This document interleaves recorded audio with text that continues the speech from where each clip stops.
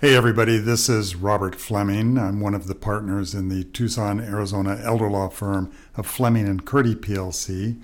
One of the other partners, Elizabeth Noble Rawlings Freeman, is sitting across the table from me, and we're going to talk to you about elder law issues. Here we are in early 2022, and Elizabeth, I don't know if you knew this, but your life expectancy just increased on January 1st.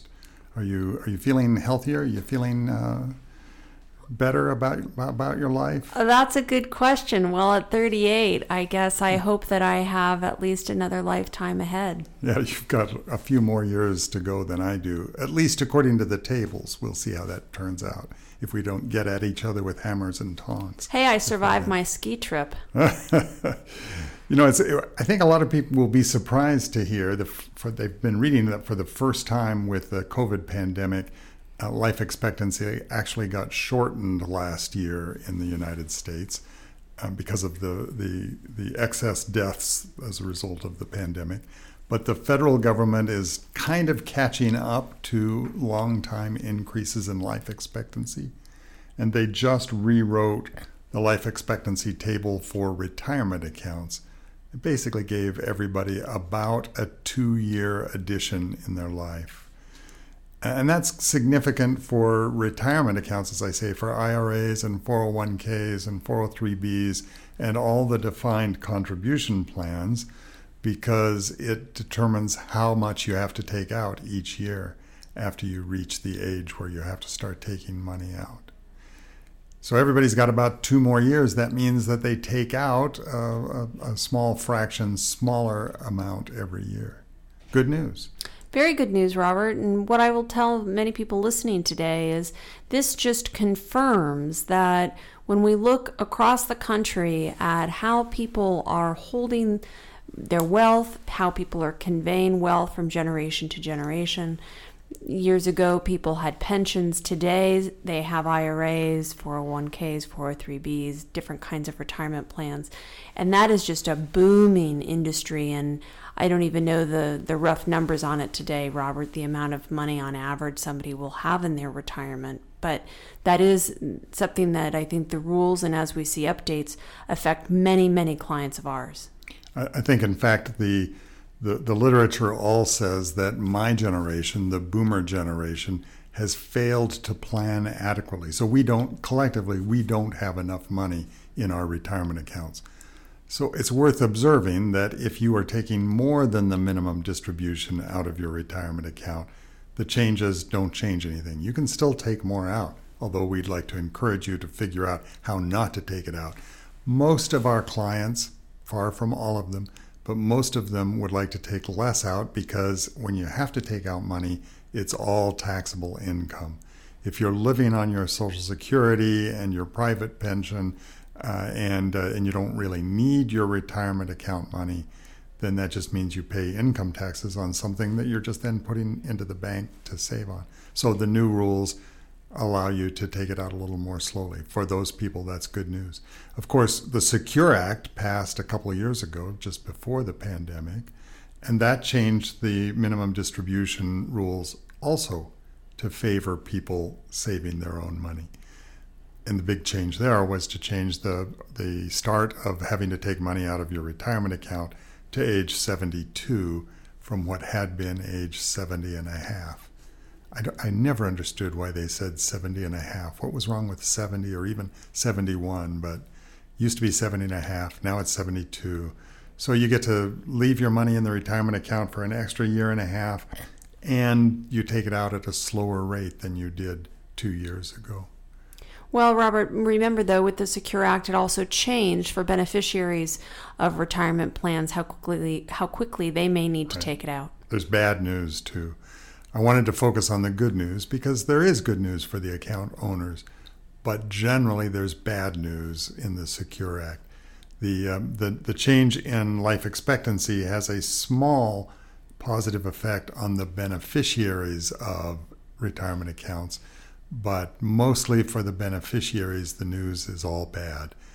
And as probably everyone realizes, because there's been 2 years of conversation about this, You now have to, for most people, you have to close out all of the money you inherit in an IRA or a 401k or a 403b or a Roth IRA or a Roth 401k.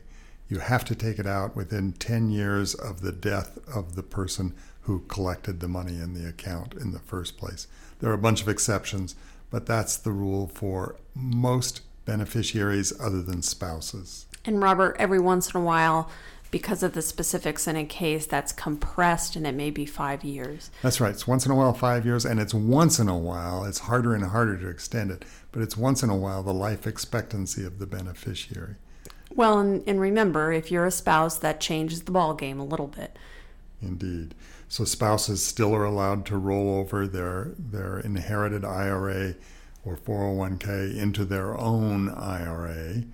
And that can literally mean if my wife dies leaving an IRA with me as the beneficiary, that can literally mean that I can take that money and just drop it into my existing IRA. You know, I see clients all the time who keep them separate. Well, this is the money I inherited from my wife or my husband, and this is the money that I put together myself. You don't have to do that. You can add them together. You can also break them up. You can have 6 or 7 different accounts. You can move your IRAs and your 401ks around from custodian to custodian. But if you're a spouse and you inherit, you get to treat it as if it was always your IRA. That's good news. That is good news, Robert. And we have to remind people that when we ask questions about retirement accounts, it's really because we want to make sure we understand how they will be transferred on your death. So many people say, well, you don't need to worry about my retirement account. I already have the beneficiaries designated. Well, that's great. We're happy for you. But we also want to make sure we know how it will actually play out depending on the ages of the beneficiaries and who they may be. Robert, I think one thing that is important for people to think about as we're looking at changes in retirement planning and positives is that I see many people who are using those beneficiary designations on different kinds of retirement assets to spread the wealth among multiple beneficiaries. Many times people just think they can only name one beneficiary on a retirement account. Not true. Exactly. And for instance, in your scenario where we're asking clients about their beneficiary designations, suppose that a client has a couple $100,000 IRA and in their will they leave $100,000 to their favorite charity. Well, we want to have a conversation with them. The charity may be a better beneficiary for the IRA. Not all of it. Maybe, as you say, Elizabeth, we can construct the beneficiary designation so that the first $100,000 peels off to a charity. That's a good tax-wise decision to make, and that's why we ask them. The other reason we ask them is because we so often find that they think they know who the beneficiary is. When they get the form and look at it, they scratch their head and say, oh my gosh, I didn't remember making that change. Or, Robert, they ask the custodian for the beneficiary designation form, and the custodian says there's not one on file.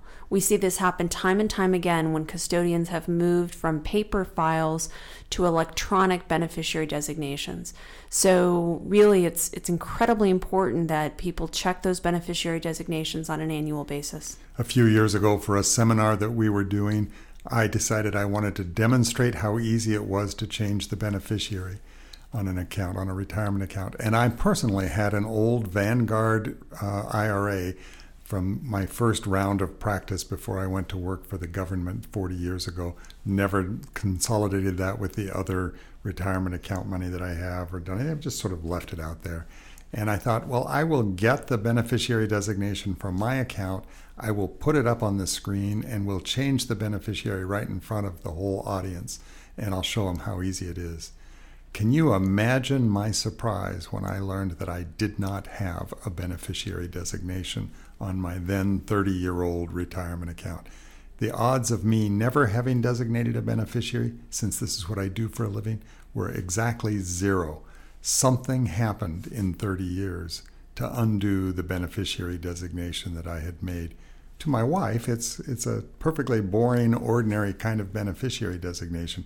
But I love to explain that story to people to say, no matter how sure you are about what you have, go get the beneficiary form from your IRA custodian, and go get any designations you have on your brokerage account and any other assets, because you may be surprised what you have done or not done. And Robert, let's remind people that you're all going to be getting your 1099s in February. Some of you may get them a little bit earlier, a little bit later on your various accounts. One of the things that I think is a great reminder is when you get your 1099 in the mail, why don't you go to that account and see what the beneficiaries are that are designated? It's kind of a good annual reminder to do that for each of your accounts. Right. It's a good thing to get in the habit of doing on a regular basis. And bring them to us when you come to see us about your estate plan. We would very much like to not just have you tell us who the beneficiary is, but for all the reasons we've discussed, we'd like to see it. We'd like to see if there's some change that you might make to better accomplish what you want to do. Remember also, Elizabeth said you can spread money, retirement money, around among various beneficiaries. Remember that your IRA has a different value to each of the potential beneficiaries. It has all the same value to you, but your child who has amassed a huge fortune and is in the highest tax bracket gets less benefit out of your IRA than your child who is a struggling artist and has a very low tax bracket. And so that may have some effect on your beneficiary decisions as well. These are all conversations we want to have with you in the course of ordinary estate planning. Well, Robert, that leaves me with some work to do. I better go check my beneficiary designations. I need to go check and make sure I get all those 1099s. You remind me that I tend to let them go into the wrong place on the counter next to my door at the house. So I need to set up a folder to stick them in so I can get them all to the accountant as they arrive. Bunch of things we have to do. I tell you, this adulting is harder than it was supposed to be. Well, you've been listening to me, Robert Fleming, and my partner, Elizabeth Noble Rawlings Freeman, as we talked about elder law issues. And we do this every week. We are a Tucson, Arizona elder law firm, and we do elder law issues podcasts on a weekly basis. We hope you'll keep coming back and join us. Talk with you later.